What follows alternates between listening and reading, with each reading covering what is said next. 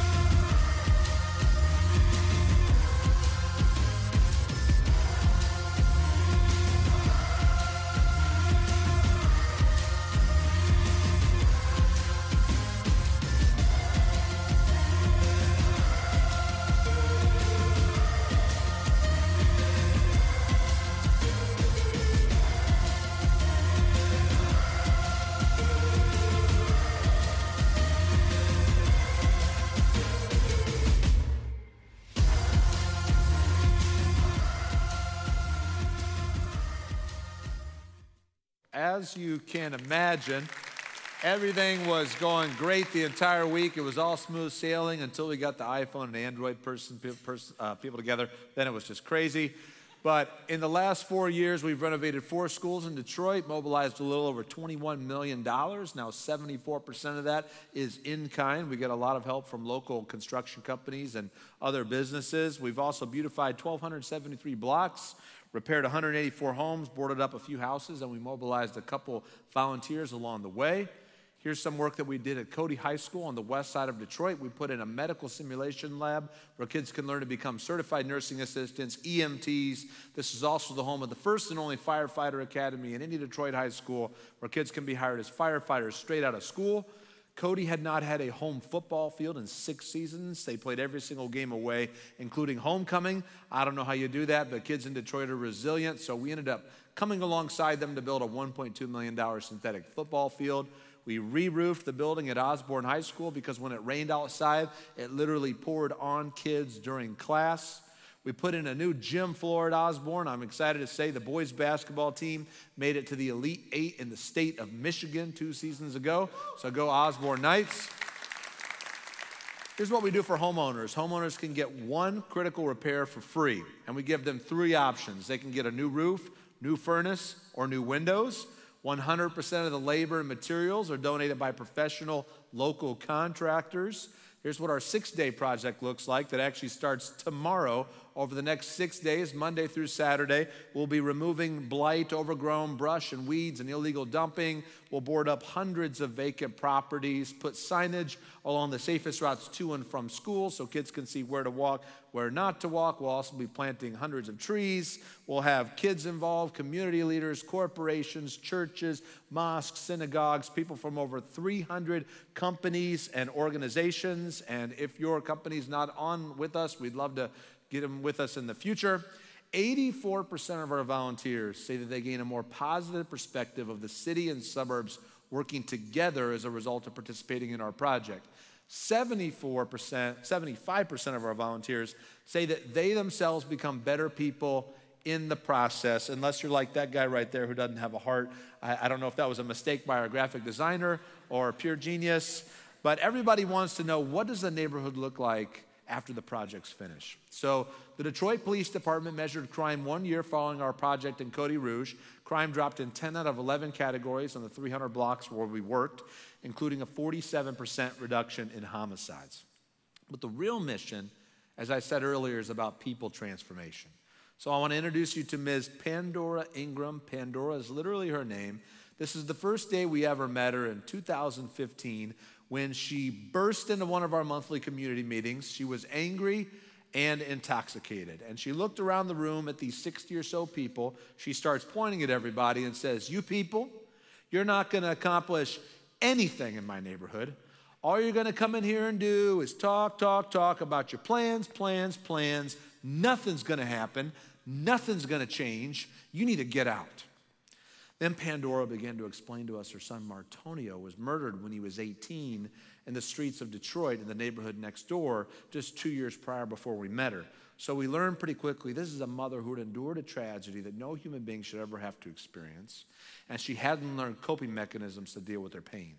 So needless to say, Pandora was the number one antagonist against Life Remodeled, against the project, but over the next 7 months, we became very close friends.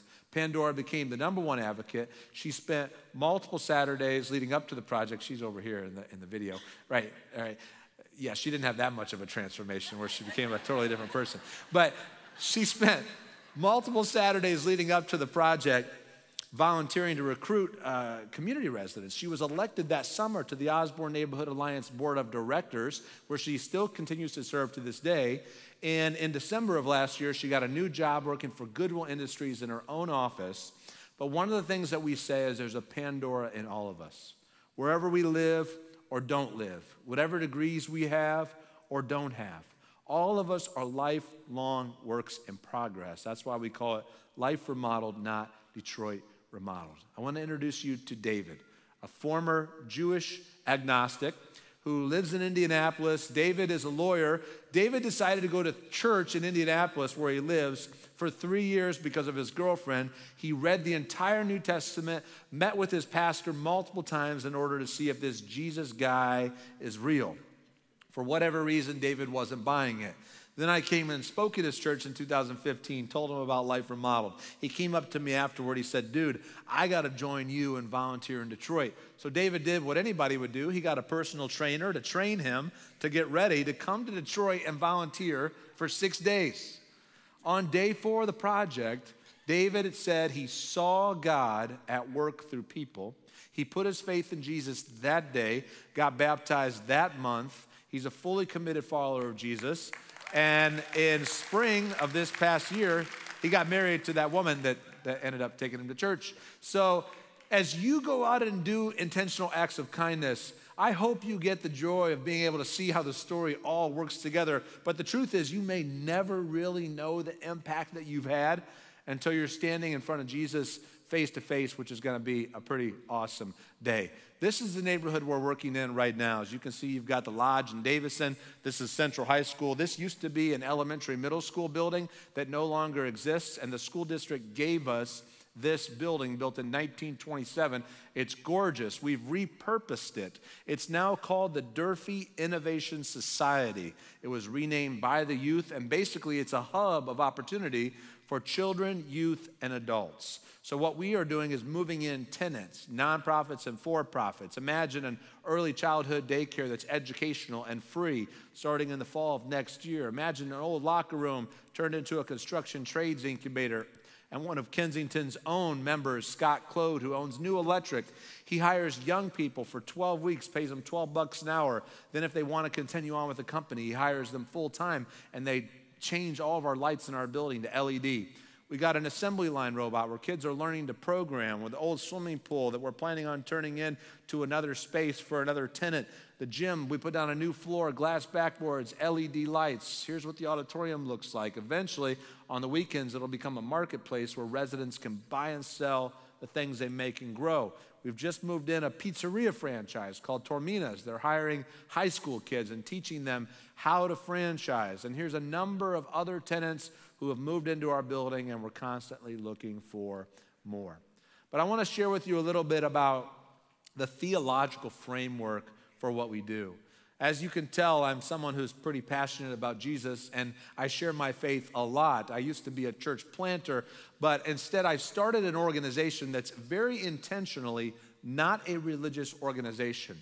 We're an organization that's for everybody, no matter where they're coming from on religion, on politics, on moral values. But nevertheless, I based the organization, when I founded it, on 4 principles of the life of Jesus. The first one is, I believe, Jesus was on the go. All right? Jesus didn't just come to earth and at 30 years of age say, okay, I'm going to do public ministry now. If anybody wants to meet with God, I'll be right here for the next 3 years. You can come to me. You know where I'm at. No, Jesus was out and about, on the go. And that's what this series is all about, intentional acts of kindness. It's about how can we be the church.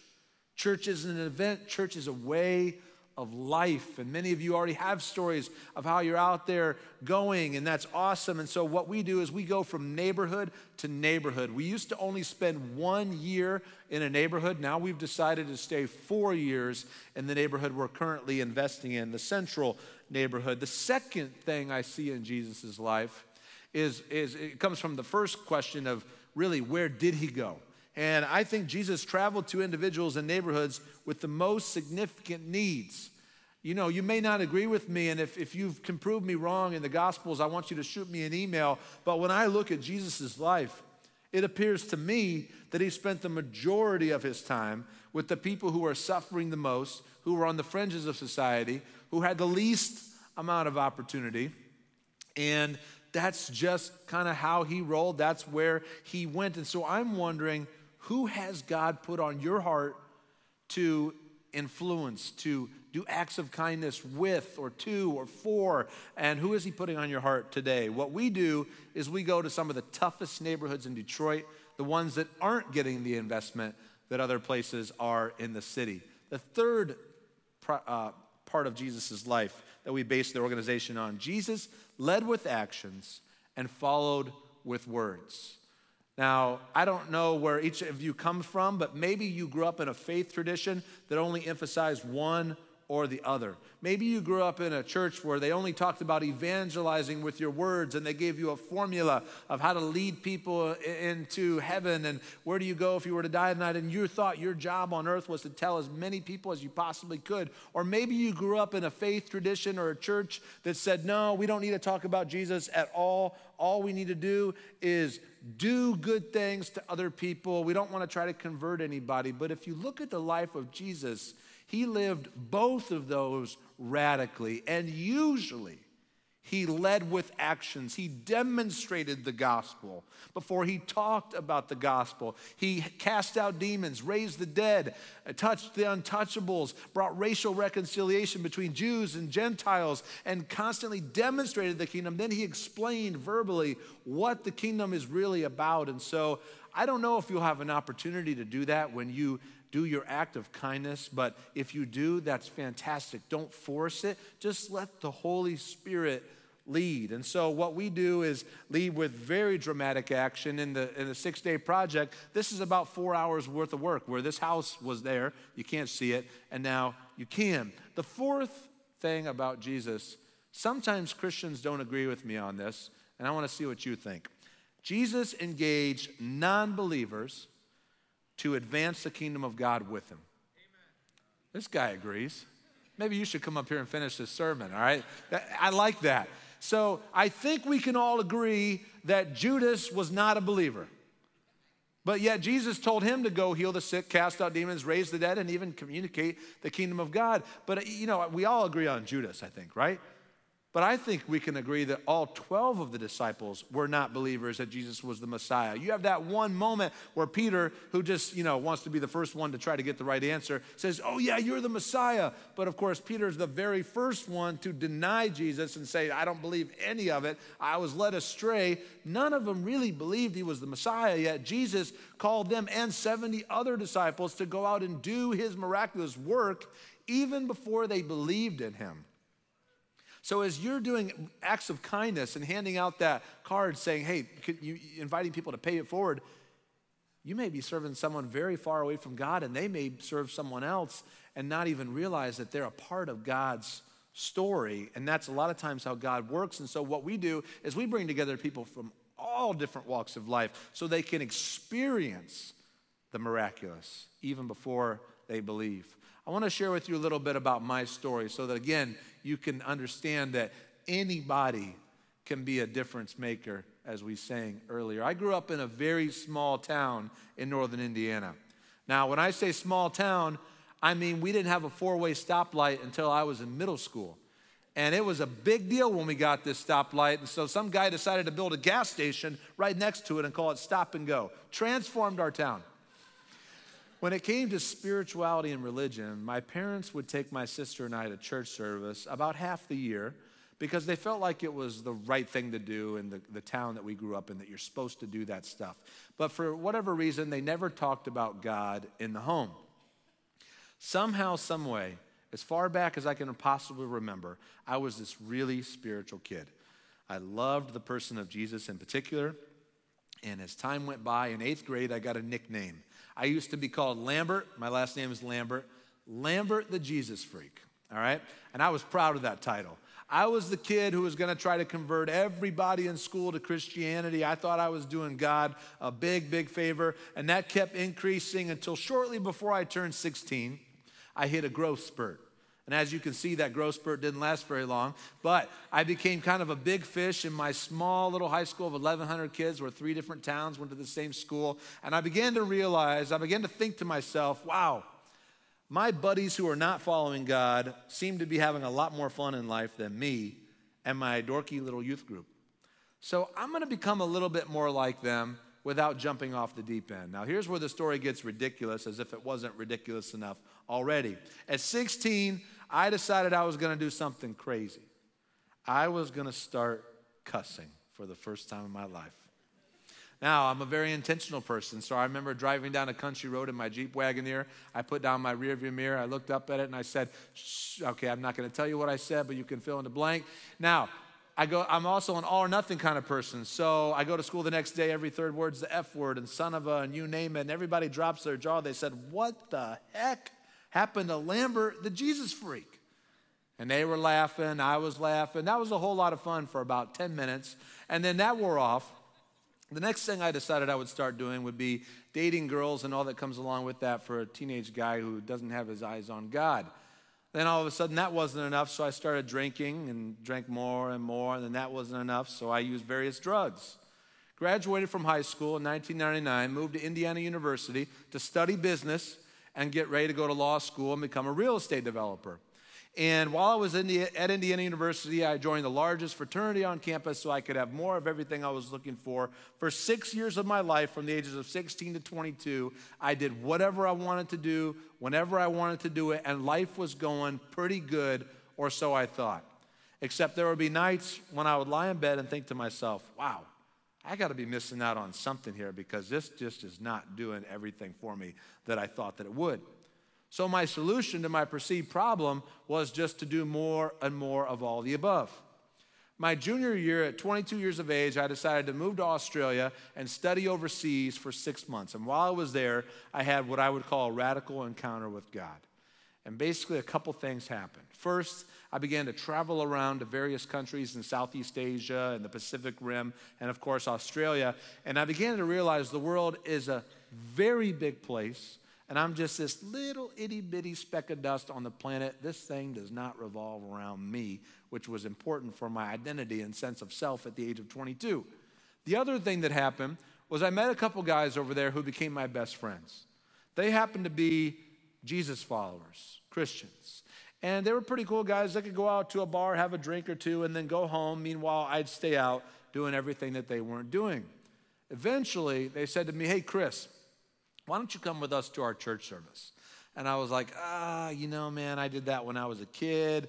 I used to know God. I even tried to reconnect with him a couple years ago. Went to church service, did not work for me.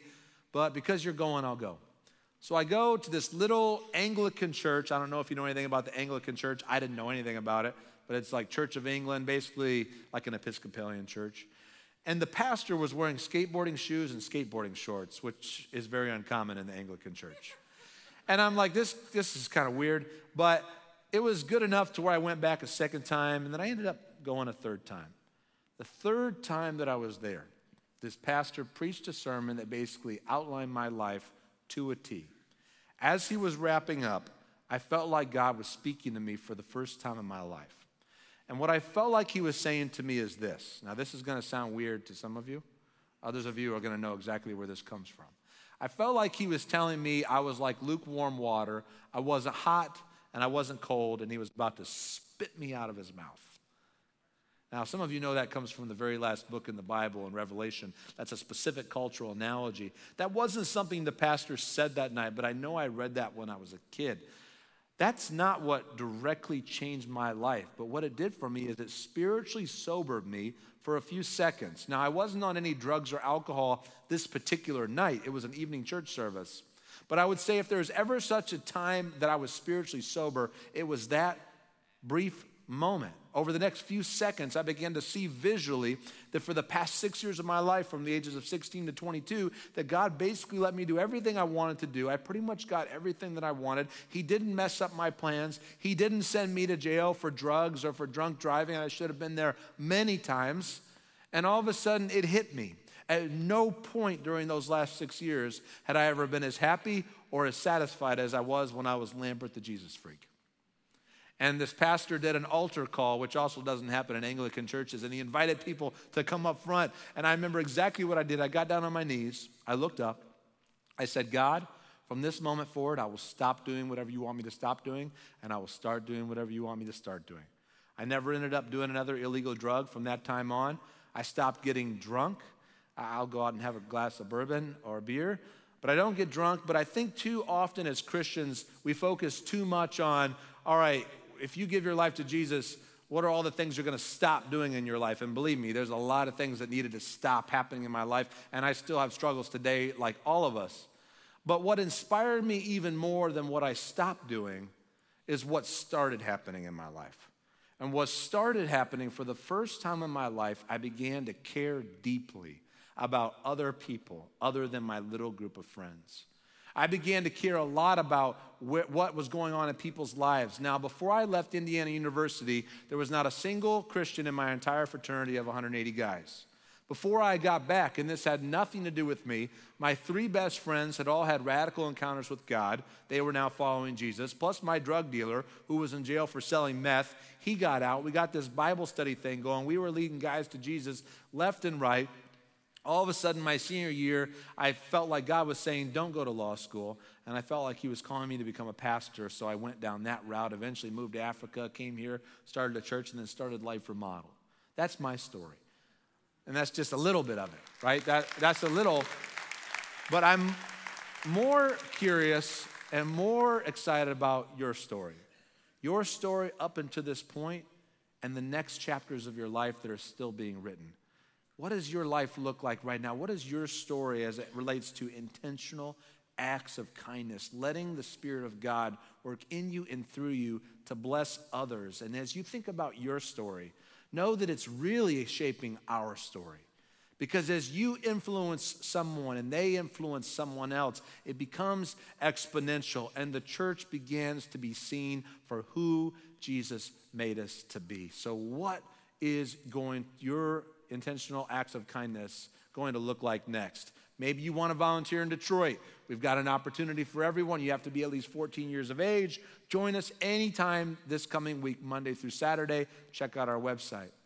But what I want to do right now is close us out in prayer. I'm going to invite the ushers to go ahead and come forth and get ready for the offering. And then we're going to watch a really awesome video about what God did through Kensington Church to bless a school. So you're going to get another example of what that kindness looks like. But I would invite you to join with me in prayer now.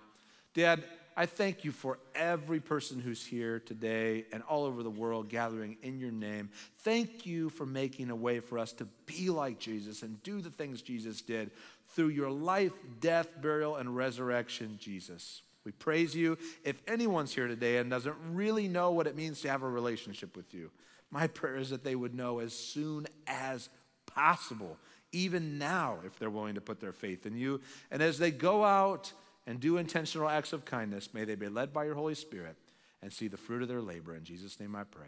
Amen.